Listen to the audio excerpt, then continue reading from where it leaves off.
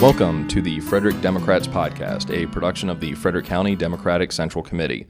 I'm your host, Josh Kramer, and today I am here with Jessica Douglas and Meredith Erickson, who are from Moms Demand Action, promoting gun sense in America. First off, I want to thank you both for coming on to the podcast today. And the first question that I had for you, Jessica, I guess I'll direct this to you. Who are Moms Demand Action? Thank you, Josh. Thank you for inviting us, and thank you for that question. Moms Demand Action is a group of volunteers, and we are nonpartisan, and we are mothers and others. You don't have to be a mother to join Moms Demand Action, just someone who wants to volunteer for the cause of gun violence prevention, whether that be through training programs or through legislation, whatever we can do to make gun ownership safer in this country, and whatever we can do to prevent gun violence in this country.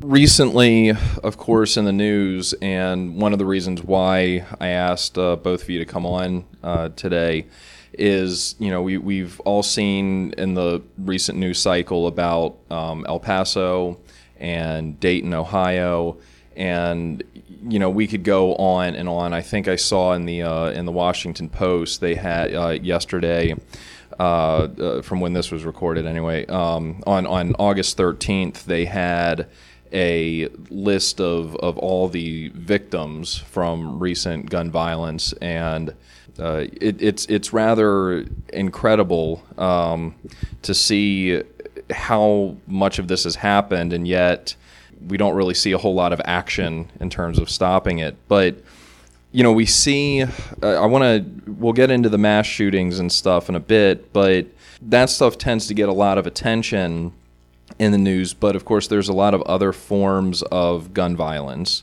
domestic abuse, for example, suicide, and violence in our cities. It's true that mass shootings do get the most media attention, and they actually bring a lot of volunteers to our group.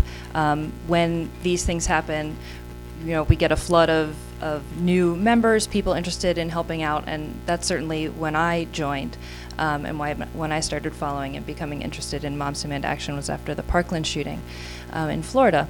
But being a member of this group, I have learned that there are, on average, every day in this country, 100 gun deaths.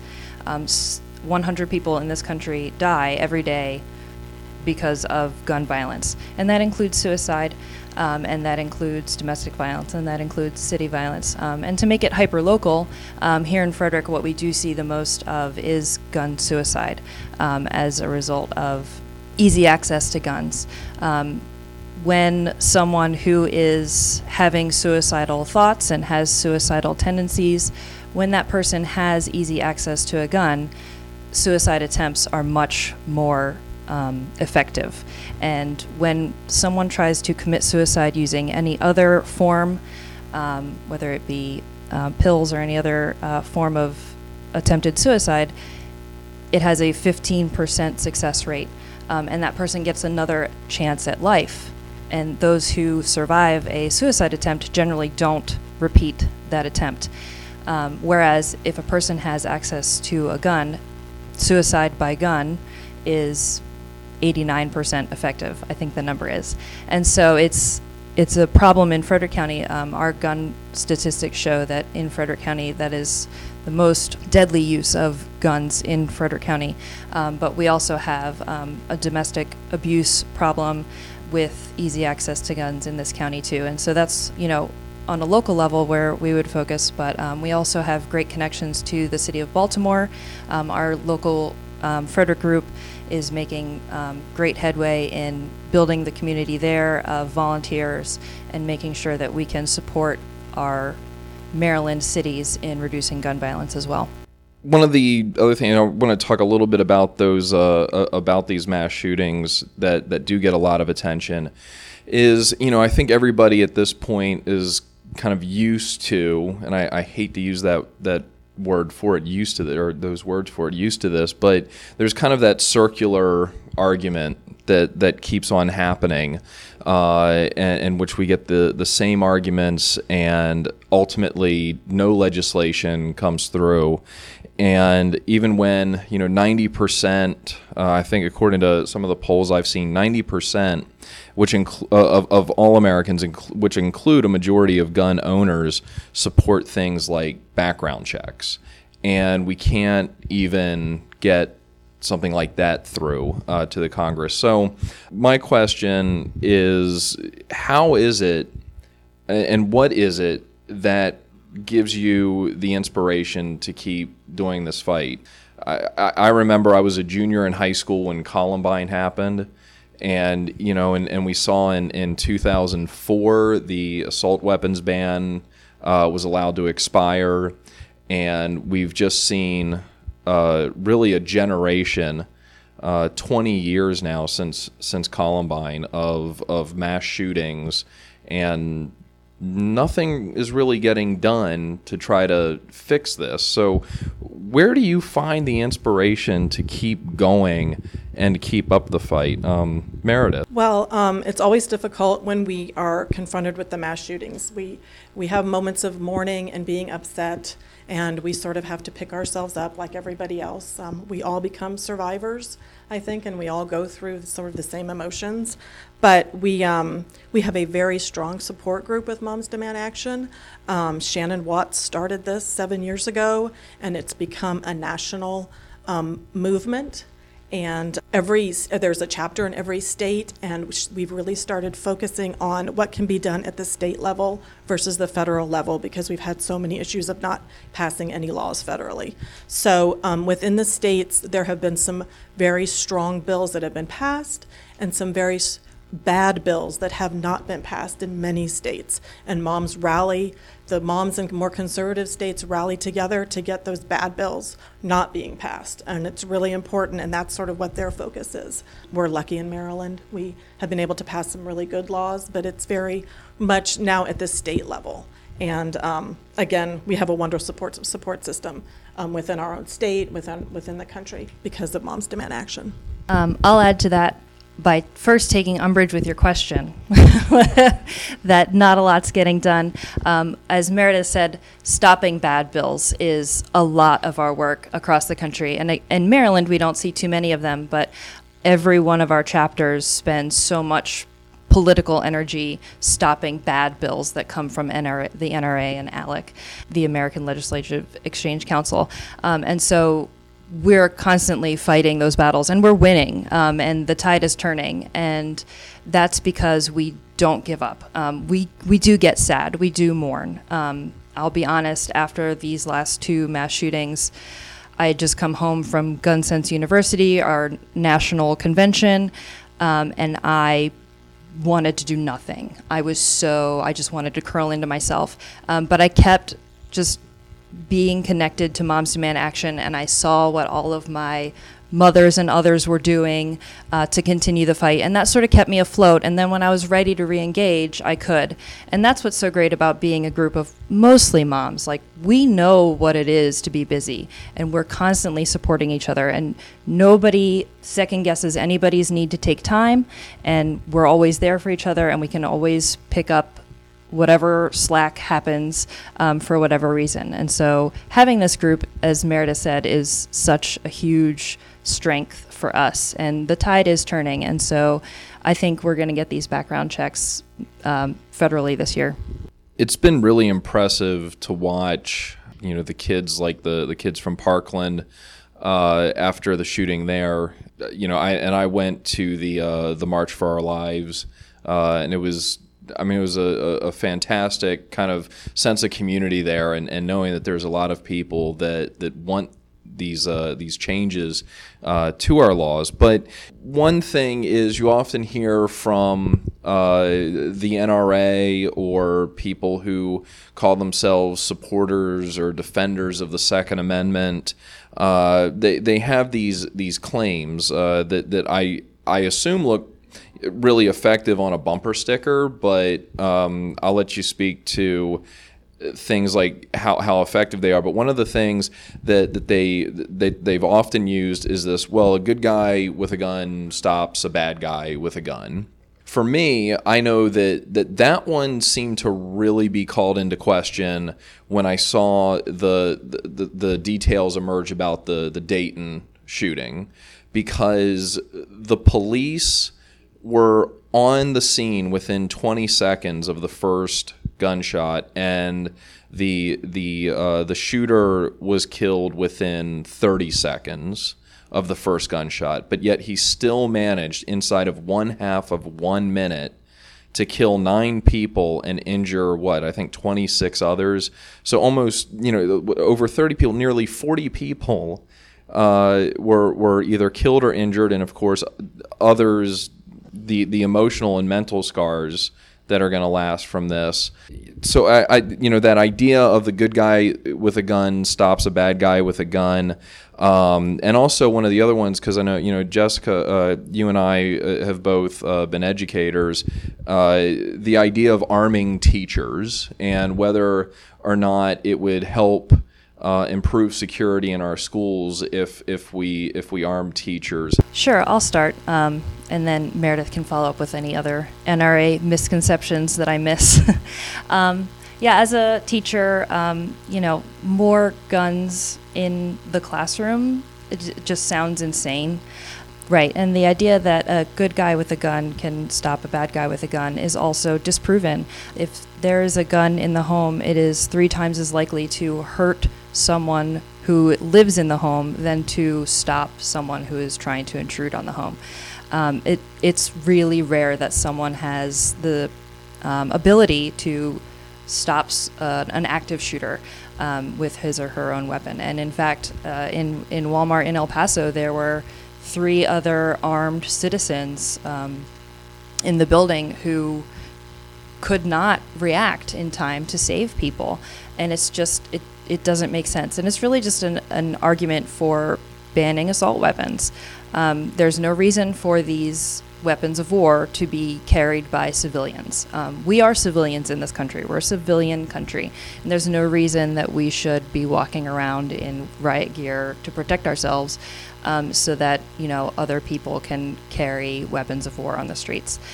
So the good guy with the gun is a myth. The arming teachers is a terrible idea, and every town has come out with research that demonstrates how terrible an idea it is, documenting all of the instances in which a gun was present in the school carried by a quote-unquote good guy and was discharged unintentionally with sometimes fatal consequences. It's a bad idea for many reasons. Just having easy access to a gun as an educator, which is my first role in the classroom as an educator. But if someone is going to come into the school to shoot up the school, that person is most likely a school member. So a teacher would have to aim and shoot at a student to stop that. And what does that do to the mental backlash that all of the other students witness this? What do I do with my room full of students? Do I stay in place with them? Do I go out into the hallway to try and find the shooter? Do the police know who I am? It's a bad idea all around. And in fact, when the Florida State Legislature passed a law saying that teachers could and should be armed, the Florida chapter of Moms Demand Action actually went to every school board in the state of Florida to ask that they sign a letter of intent saying that they will not arm teachers. And they were wildly successful. I think it was in 90% of the school districts. They got this letter that every one of the school districts agreed to, saying that they would not arm teachers because school boards understand that this is a bad idea. I was also looking at some research earlier, in preparation for this, and looking at accuracy rates. And one of the things that came up in the research that I was looking at was how stressful these situations are, and how inaccurate people tend to be. And one of the things that came up about arming teachers was that the gun, it's not like you look at something and the gun knows to shoot whatever it is you're looking at, and that there is wild inaccuracy with these weapons. Unless you really know what you're doing. And there's a lot of people who are gun owners who are perhaps overconfident in their marksmanship. And, even when you're looking at police, that they need to have routine training on shooting their or discharging their firearm to ensure accuracy as much as possible. And a lot of times, people just have this idea that a gun, if you just point the gun, it's going to hit the target. Whereas, if you have a classroom full of students and a teacher's with a gun, you might take 10 shots before you actually hit the target you intend to, but you might have unintentionally hit a student or two or three or in the process. So that was something else that really bothered me when I saw this idea about arming teachers. But the last question I wanted to ask is about how people can get involved, because one of the things you've pointed out here is that while we're not really seeing a lot of stuff at the federal level, there's a lot of stuff that Moms has been doing at the state and local level throughout the country. So for people who would like to get more involved with this, how can they do that? Meredith. Okay, so the best way to find out more about Moms is to actually sign up at an event that we have. But right now we make it really easy to sign up at an event. You can just grab your phone and text events to 64433 and then follow the prompts. And all of your local events or state events will come up. So that's a really quick, easy way that they've just put that out recently for us, which is great. We also have a Moms Demand Maryland Facebook page that you can go to. So just search that in Facebook. And there's an events tab on the left side of the page, and you can find out all the local events that way. And the way you want to do is you want to come to an event. And then you want to sign up on our sign-up sheets, and we'll have your information, and then we can then start sending you things via Facebook or texting about what our local events are. But until we have that information, it's a little tricky. So it's really important to actually sign in when you go to an event. Another great tool is that Moms Demand Action has a brand new, beautiful website. With full of information, full of immediate actions that you can take, whether it's texting checks to 64433 so that you can get background check voting right away in the Senate. Anyway, that's a great website, and they literally just rolled a new one out, and it's wonderful. So those are really the best ways to kind of find out where we are. We have 2 immediate events for folks to attend this weekend and next week. This weekend we have what's called a recess rally. Right now, the Congress is in recess, and Moms Demand Action is having rallies all over the country. So there's going to be one in Baltimore this weekend, really to demand votes on universal background checks and red flag laws. So it's going to be at the War Memorial Plaza on Saturday the 17th at 4 o'clock in Baltimore, and everybody's invited. So you can find out more about that on the Maryland Facebook page and on the Moms Demand Action page. And then here in Frederick, on the 22nd, which is next Thursday, we're going to have what we call a community information meeting about city gun violence, because there has been a few local gun shootings this summer that we are concerned about. We have a really great list of speakers. We have our Alderman Ben McShane is going to speak. The Frederick Police Department is sending a lieutenant and a sergeant to speak. Tom Coe from the Frederick Fire and Rescue is coming. And we have Scott Blundell, who is the supervisor for security at FCPS, is coming. So we hope that this is going to be a nice conversation. They're going to give a little speech each, and then we're going to have a question and answer session. And that is going to be at the Presbyterian Church in downtown Frederick on August 22nd at 7. Jessica and Meredith, I wanted to thank you again for coming out and being on the podcast and sharing all that information, and hopefully people will be able to attend those upcoming events. And this is a very serious fight that you're in, and as somebody who taught for 12 years, I I certainly appreciate it because I know it's from my own experiences and going through those active shooter drills and what they do to you, and when you see the expressions on students' faces when you hear a textbook slam on the floor in the hall, or a balloon pops or something, and you have that momentary question of what was that, and it's kind of it's a difficult reality that we're all in right now, and I appreciate everything you do, and I know the listeners of the podcast do as well. So thank you so much for coming onto the podcast today. I just want to make sure everybody knows Frederick Democrats Facebook page. Make sure you go and like us, and also our website at www.frederickdemocrats.org. I'm Josh Kramer, and the music for this podcast was written and performed by David Fitzwater. Thanks so much for listening.